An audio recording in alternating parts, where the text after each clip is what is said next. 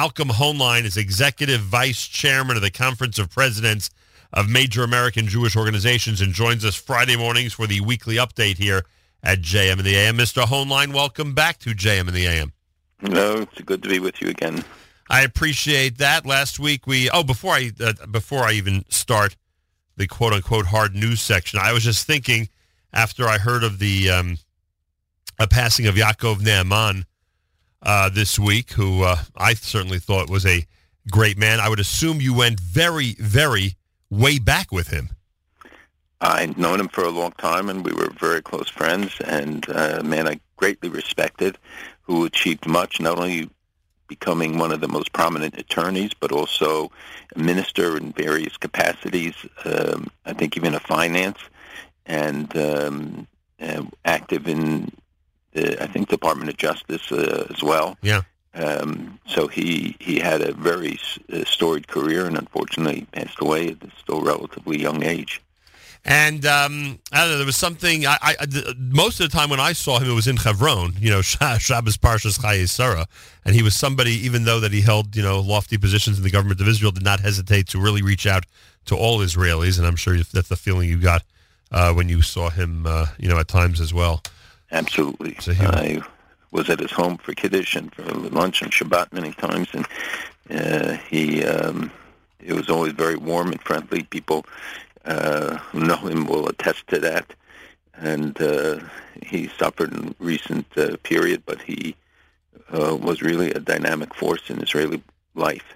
No question, he will be missed. All right, we'll talk about the House and Senate in a moment. But before we get to what happened yesterday and in general what happened this week from the start of the latest session of Congress, we had an opportunity last week to discuss some organizations, some high-profile, you might argue, and others may argue as well, not so high-profile Jewish organizations who are taking a slightly different stand than the majority of Congress is, than what we believe the majority of the Jewish community is. I'm referring, in this case, to a full-page ad that was placed in the New York Times, literally thanking, that's what it says, as thank you, President Obama and Secretary Kerry. You are true friends of the State of Israel, and history will applaud your courage in addressing the conflict in both practical and moral terms. What is your reaction when you see something like that in print in a high-profile news source?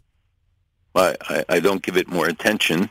I try to remember, people are entitled, it's a free country, and they can entitled to their point of view, but the fact is that they represent a minority view that the media loves to emphasize and give them coverage, especially the New York Times, in the most distorted and misrepresentative way.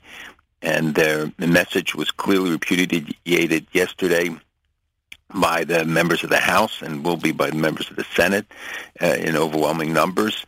The ability to get attention because you can spend a lot of money and because you get, the press will always go for man bites dog stories where somebody is critical of Israel and purport to build them up and try to make them something they aren't. Is unfortunately part of the fake news stories of the day. I'm sorry. And it's true of the secular media, and it's often true of the Jewish media.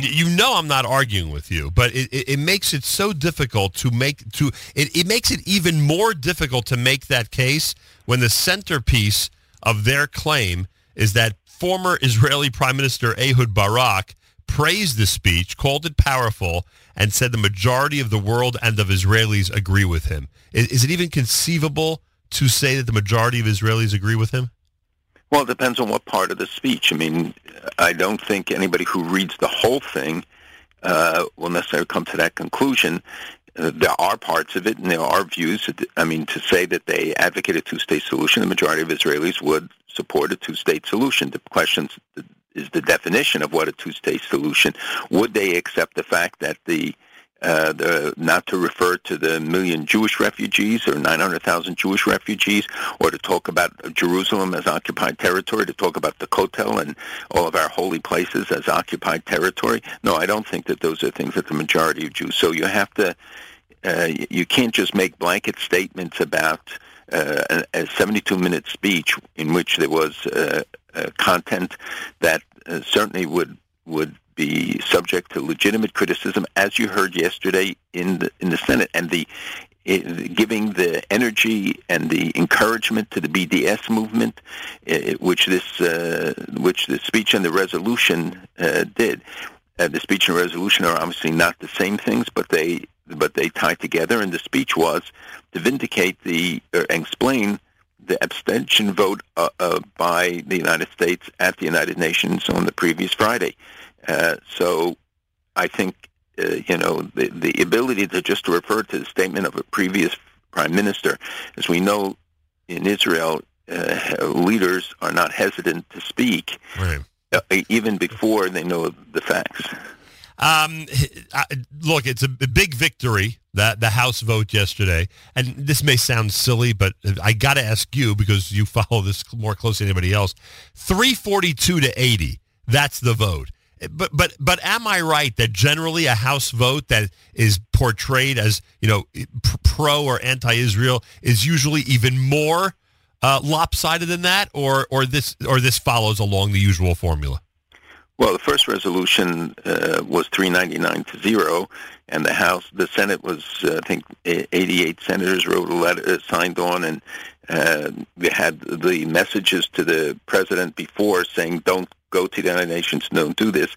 The problem here is that it became a test for the administration, so the president weighed in, as is right to do, and urged Democratic members not to support it. So the fact that you had so many, I think, is more remarkable than the fact that you didn't get others. I mean, you there? Malcolm, did we lose you? All right, we will try to reconnect with Mr. Hoenlein. Not quite sure what happened there. We will try to reconnect and just a moment. Okay, we've reconnected with Mr. Malcolm Hoenlein. Go ahead. I'm sorry. So that a lot of pressure was brought to bear by the administration and others to say that this would be repudiation of president, and then they made this about two-state solution, and I think it got distorted in the process. And Nancy Pelosi voted against the resolution, but so did people like Greg Meeks and some others who we would have hoped would have not and would have abstained or something. But I think we shouldn't read too much into the numbers when you know all the internal machinations that go into it. Yeah, that's true. I mean, the 100, as you point out, the 100 or more than 100, whatever the exact number of Democrats that voted for it should be acknowledged, and that's a good point. And nonetheless, and there may be, frankly, people in this audience who are in Nancy Pelosi's district, not a bad idea to contact her office. And if you want to express things one way or the other, go ahead and do so. Well, I think we should also acknowledge those who came out in support. Sure. And by the way, yesterday Chuck Schumer endorsed the Taylor Force Act bill, which deals with the Palestinian funding for terrorists and incitement and recognition, that they allocate over $300 million in their budget to pay for terrorists, and the more you kill, the more you get, and pay for those who were killed and the families of those people, as well as for the terrorists themselves for the years that they are in prison, which many people don't realize that this is actually part of the budget. And though they funded it through the PLO, but they give them the money, and it's officially done. So now there is this Taylor Force Act that would cut the funding, and until they end this glorification, which, by the way, is in the bill, in both in UN Security Council resolution and was in the the Secretary's speech about the funding of terrorism incitement. But they don't say Palestinian. They make it sound as if that's both. The only specific reference are to settlements and to Israel. But in the Security Council resolution, they talk about these issues but make it generic. Right, so it sounds like terrorism on both sides. On both sides, everybody. I'm confused on the timetable. Today's Senate vote's going to be on the UN resolution? That's today? That's the one, yes. And then the companion bill to the House. Right, and then when you said Schumer in terms of funding, when does that go to the floor? That's the Taylor Force. That will be coming up, we hope. All right, so sometime in the next few days, right? Not weeks away, but days away. Well, we don't know how the exact schedule works. You have inauguration coming up. You have other things. So, it could the fact is that it's moving ahead is what's important. And Lindsey Graham is primary proponent behind it. Understood. All right. So now we go to the president-elect and see that he's been very, very active over the last few days, to say the least. And we wonder, I'm thinking back to 1980. You'll recall in 1980, or more accurately, January 20th, 1981, there was an intimidation factor where the Iranian leadership thought that Ronald Reagan would behave a certain way, so they changed their tone a bit. I'm sure you remember what I'm referring to. So now I wonder, is there a way for Donald Trump, the president-elect, to, whether there is an official rescinding or not of the Iran bill, the Iran deal, is there a way for him at the very beginning of his administration to set things up where he could strike some fear in the Iranians? Absolutely, and I think he already has. If people will look at the Iran currency, it's hit an all-time low, a record low against the dollar. I think it's 41,500 to the dollar. In September, it was 35,000, and the inflow of foreign funds has been much smaller this past year than they expected.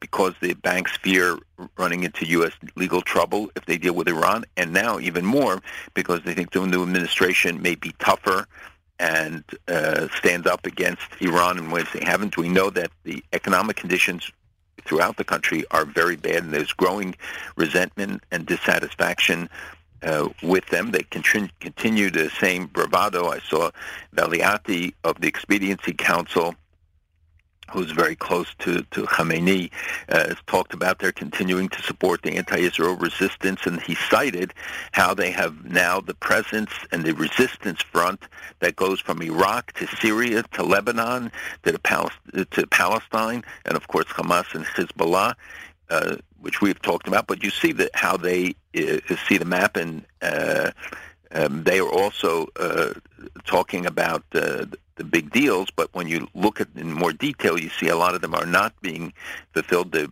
British Petroleum, I think, pulled out of the deal that they signed. So, yes, there's a lot of leverage that the president-elect has. I think already now we're seeing it in various ways being expressed, including regarding the Paris conference that's coming up. And I hope that, and there are ways to undo some of the impact, including increased sanctions, and mostly in the banking area. That is what really makes the difference and has the maximum leverage, and to show we're not going to tolerate them playing havoc with our ships in the Persian Gulf. They're expanding their footprint throughout the region, and their aggressiveness, including, and I think the new incoming head of Homeland Security will be very strong about their activities in South America, for instance, where he was head of the Southern Command.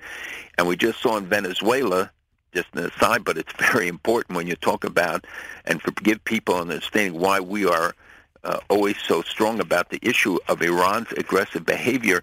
They just appointed a vice president who was the choice of Iran, essentially, and this guy, and if Maduro, the current president, who has really bad legal problems, if he gets knocked out, then the process will lead to the election of president who is a puppet, essentially, they say, of Iran. And it's one of the many manifestations, but here you see where you could have a man who has had a long history of direct association with Iran and Iran's role within South America, within Venezuela, where you've seen, by the way, an increase in Aliyah. It's not dramatic, but it's been steady increase, and others leaving the country as well. It's America's one and only Jewish Moments in the Morning radio program, heard on listeners-sponsored digital radio exclusively around the world at NachumSegal.com, the Nachum Segal Network, and, of course, on our beloved NSN app. Well, I was going to ask you about that because I saw you posted the article about the exodus from Venezuela. In general, was it always among the smaller South American Jewish communities? Well, it had a much larger community, but many of them left. There are still thousands of people. The community is estimated between 6,000 and 9,000 still there. It's a country of, 30 million people. Right. And they are leaving. But you should know that that Venezuela, I think, is number 3 in the asylum cases coming to the United States. And when you realize that you have the infiltration of many people who are coming from Middle East backgrounds to Venezuela because of the Iranian involvement and the fact that we know Hezbollah has long been active there, that they could well be training people to infiltrate the United States, being given documents by the Venezuelan government. So the seriousness of the question there, and the Jewish community can't sell their properties. They're almost worthless. As you know, there are long lines for food.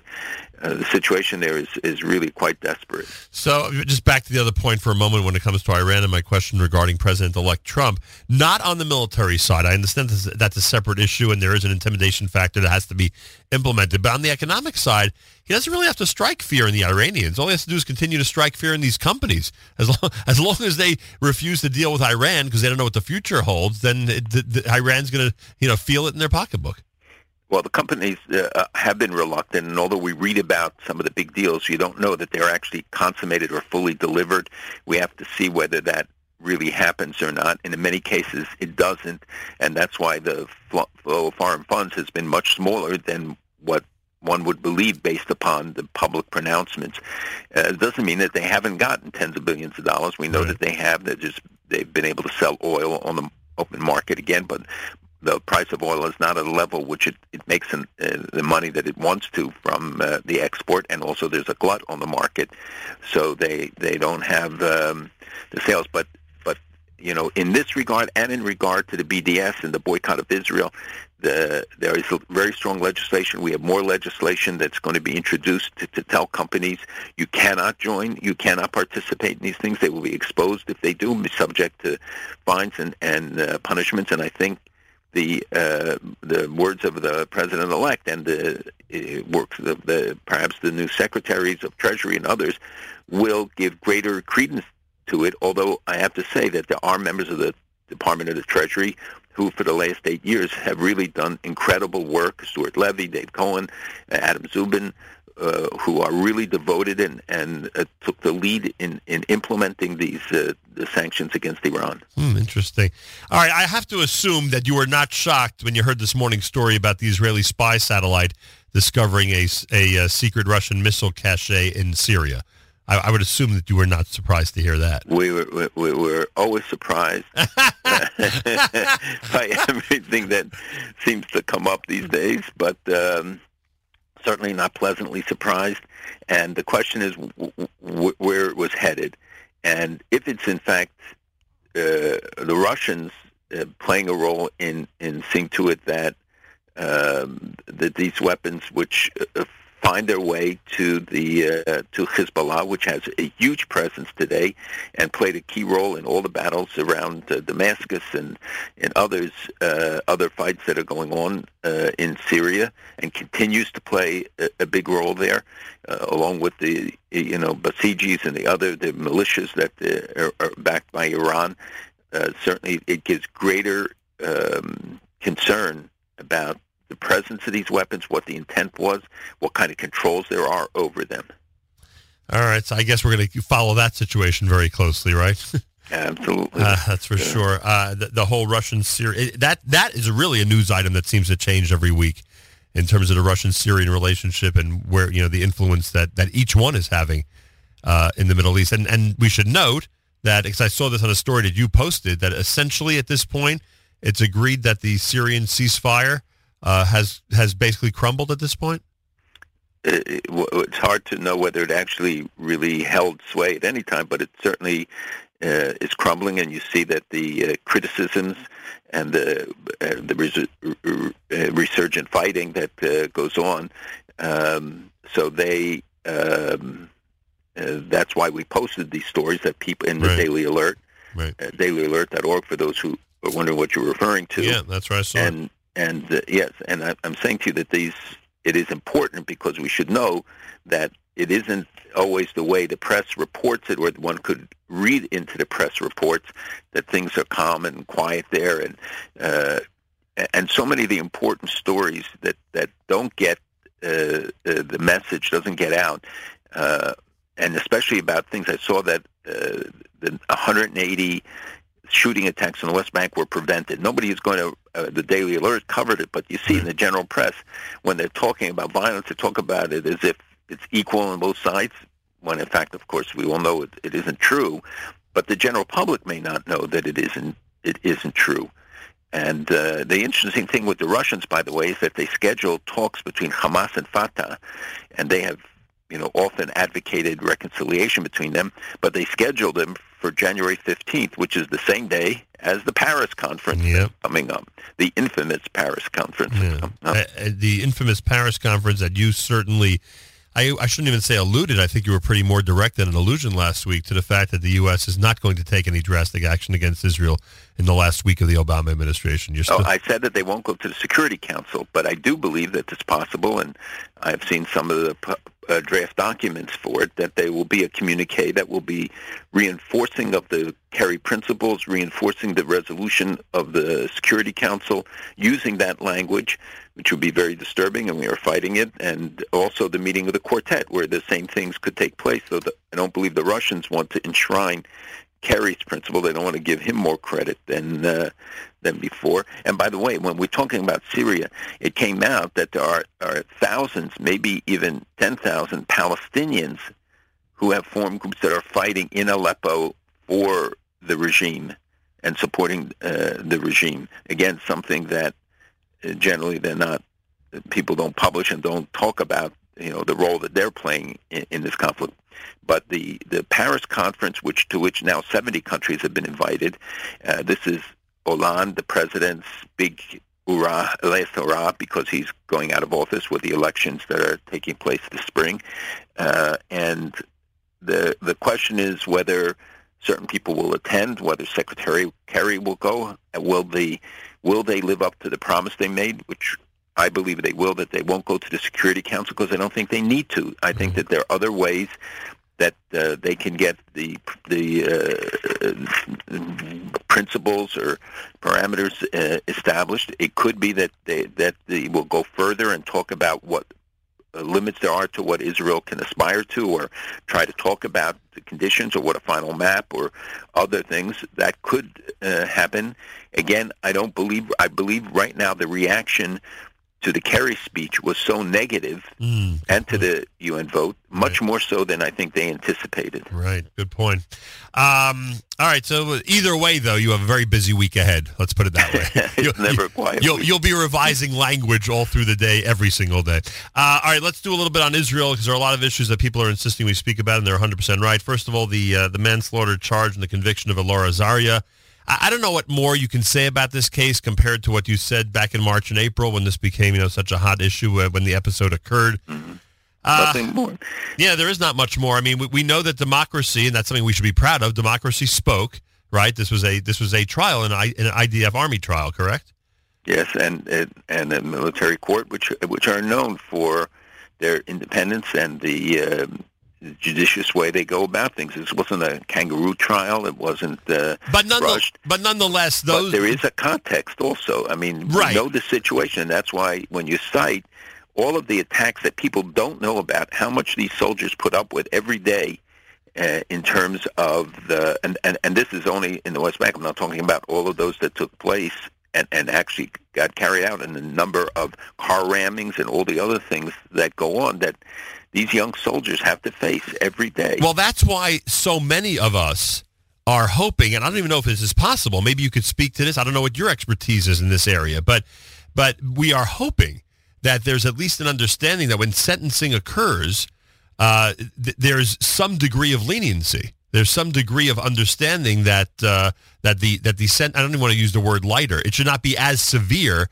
as a regular case of manslaughter. Is there room for that still before sentencing officially occurs in February? Well, there's always room for it, and the judges, I'm sure, will take everything into account. That the circumstances as described are the basis on which the judges are acting. But you see that popular sentiment, and even in the Knesset and other places, there's a great deal of sympathy, obviously, for him. And from some members of Knesset you'd never expect it from. And yes, and I think that, and yet on the other hand, others are saying you cannot ignore the rule of law and just dismiss it.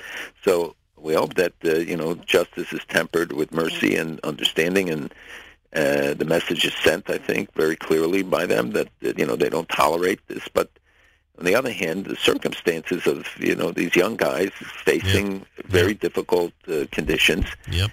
And maybe there has to be better screening. Maybe there has to be other things done that lessons the Army has to learn or does learn each time. But, there are very few armies that have to face what they face every day. And the restraint that they demonstrate is really remarkable. And there are very few armies that have to face a democratic system once the episode is over. A very volatile one that makes everything political. Yep. And that, as we see how the judiciary becomes involved in the political circumstances, it's almost on a daily basis. The uniqueness of the State of Israel just continues to... but the democracy flourishes, and the rule of law continues. Understood. All right, people wanted your comments about the declassification of the Yemenite children documents. Anything to say about what Benjamin Netanyahu made sure to accomplish last week?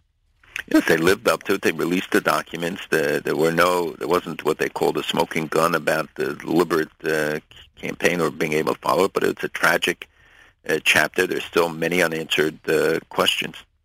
Hadar Golden, Oron Shaul. One of the things their parents have not done is really taken to the streets and encouraged others to do the same, to have their bodies recovered from the enemy. And I think most would agree that because there hasn't been this public outcry that they've led, they've been ignored to a degree. It's a fine line because, a lot of times families do not want to go ahead and take to the streets and create a national situation to put the prime minister under pressure like that. Does this issue ever come up? I mean, you're in Israel constantly and you're in the Knesset all the time. Is this an issue at all when it comes to those who are, bodies of those who have been apprehended and killed by the enemy, in a war? It comes up all the time. We are in touch with the Golden family. They have conducted a very effective campaign. The problem here is that Hamas is not subject to pressure of demonstrations or boycotts. They don't care. They don't care what happens to the people of Gaza. Obviously, they're the ones who are torturing them, and they hold back the return. And even if it means that their bodies don't come back, and that Israel, withheld the giving back of the bodies of terrorists, and stopped it now. Wasn't the negotiation for Gilad Shalit with Hamas, or am I wrong? Of course it was. No, I'm saying it was. So and we paid a very, very heavy price of 1,200 release, some of whom have been recidivists, or many, and the public opinion on it was very mixed. But Israel does everything to get back, and he was alive, right, alive soldier. Right. And here, Israel believes that they were not alive. There are two people they were holding, and under other circumstances. And so this is such a delicate and difficult thing. And the prime minister, as one in the past told me, we have to face it every day. I walk out of my office, I walk into my home, there are people there protesting, and I see their families, I see somebody related to them. It's not something we can ignore. The problem here is that Israel doesn't have much bargaining power, and the question is, what price do you pay for it, and does it endanger people in the future? But Israel, I know, continues on this. I, as you know, because it was public, asked President Erdogan, who has these close ties to Hamas, and he promised me and said it in front of a President's Conference delegation, and subsequently that he was working on it. And he said to me, "Don't worry, I didn't forget Hadar Golden." He actually in my said last that. Meeting. Yes, he actually used his name and unprompted said it to me. All right, well, kol hakavod to you. No, you're keeping it on the agenda. Kol hakavod to you. Kol hakavod to the Golden family and those who have paid the price. I mean, we're just shlichim that do our job, but those are the people who really deserve the credit for the sacrifice and to the young people who serve.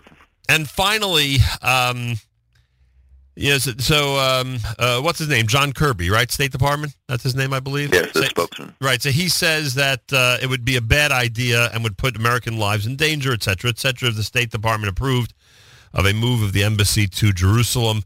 I would love to know, because you sort of alluded to this over the last few weeks, that it should be, I think your position has been it should be done, but let's just realize, what complications could arise from it being done. What do you think? I mean, is it still something that you, as a leader in this area, you would go ahead and advocate for? Would you want to hold the president's feet to the fire, the president-elect's feet to the fire, and have the embassy move to Jerusalem at this point? Well, I don't think he needs his feet held to the fire. It looks like his feet are moving pretty quickly in this direction. And certainly the new ambassador feels very strongly about it. And look, that I was responsible largely together with Senator Moynihan for getting the 1995 Jerusalem Embassy Act passed. Is there any downside? My position on this is very clear. The only thing is that you always do it with seichel, that you can. I think that there are ways that it can be done that will be less confrontational. You don't want to have loss of life or threats or other things. All right. So if done properly, you would say a yes or no question, there's no downside. If I asked you if there was a downside, if done properly, you would say no. I'm saying that it can be done the right way. Of course, there will be a downside. There will be criticism. There will be reaction. But you know what? It's time to tell the Palestinians that West Jerusalem is part of Israel no matter what. So this is not an embassy in East Jerusalem. So those who say that that this is changing the status, it's just a lie. It's not true. This is something that Israel has had the same capital since its founding, and the failure to move the embassy is not Israel's failure. It's the countries that don't want to recognize or make themselves subject to this pressure. It won't change the outcome of what they call the two-state solution or what they call one-state solution or any solution by having an embassy. And you already have two consulates in Jerusalem. If one of them would have a sign on it that here's the office of the ambassador as well. Again, I don't think it should be done in a confrontational way. I think it has to be done intelligently, and I think you can help minimize the reaction to it. But I think the statements of the president-elect on this have been pretty clear. Yeah, that's true. All right, we will Oh, by the way, I don't often do programming notes with you on, but I just want everyone to realize, because they're going to be interested if they're listening right now. Mayor Weingarten is preparing for 9 o'clock Monday morning a segment called "Lies That My Secretary of State Told Me." He's preparing a segment on that, analyzing the entire speech, and he does a pretty good job at that stuff. So Ariel Tours has its own Secretary of State. They certainly do. They follow the same one we do. So next week we'll do it, God willing, from Israel, and I'll be able to give you a front account about where things stand. Phenomenal. God willing, I hope it'll all work out that we can do it. All right, we certainly will. And I think one last thing quickly, and that is that during Hanukkah, I don't know how many people watch, but again, when you're looking at all the tzaras and all the bad things, and literally we worked around the clock 2 weekends in a row, right from before Shabbat and right after Shabbat, straight through the holidays and the days off, which we didn't get. But there were hikers, spelunkers, who were going through caves and in the lower the Judean lowlands and near Ashkelon, and they found in a cave the carving of a 7-branched menorah. As you know, we use an 8-branch on Hanukkah, but in the Beis Hamikdash, they had a 7-branch with 3 legs that goes back to the period of the second Beis Hamikdash, they say, and there was also a cross there that was done much later, but the ancient depiction of a menorah in a cave, and it was kept intact because of the climatic conditions there. It was in perfect shape, and it was easily discernible. And it's I think the second or third time in a cave that they've ever found a menorah, and so this is not far from Kiryat Gat. This was found during Hanukkah. And just by chance, because of these guys who wandered into them, and as they check out the caves in the region, so we wonder what else they're going to find. But there's a lot of story behind it that we'll have to do some other time. All right, thank you so much for a wonderful Shabbos and a good trip. We'll speak next week. Malcolm Hoenlein is Executive Vice Chairman of the Conference of Presidents of Major American Jewish Organizations, joins us for the weekly update here at JM in the AM.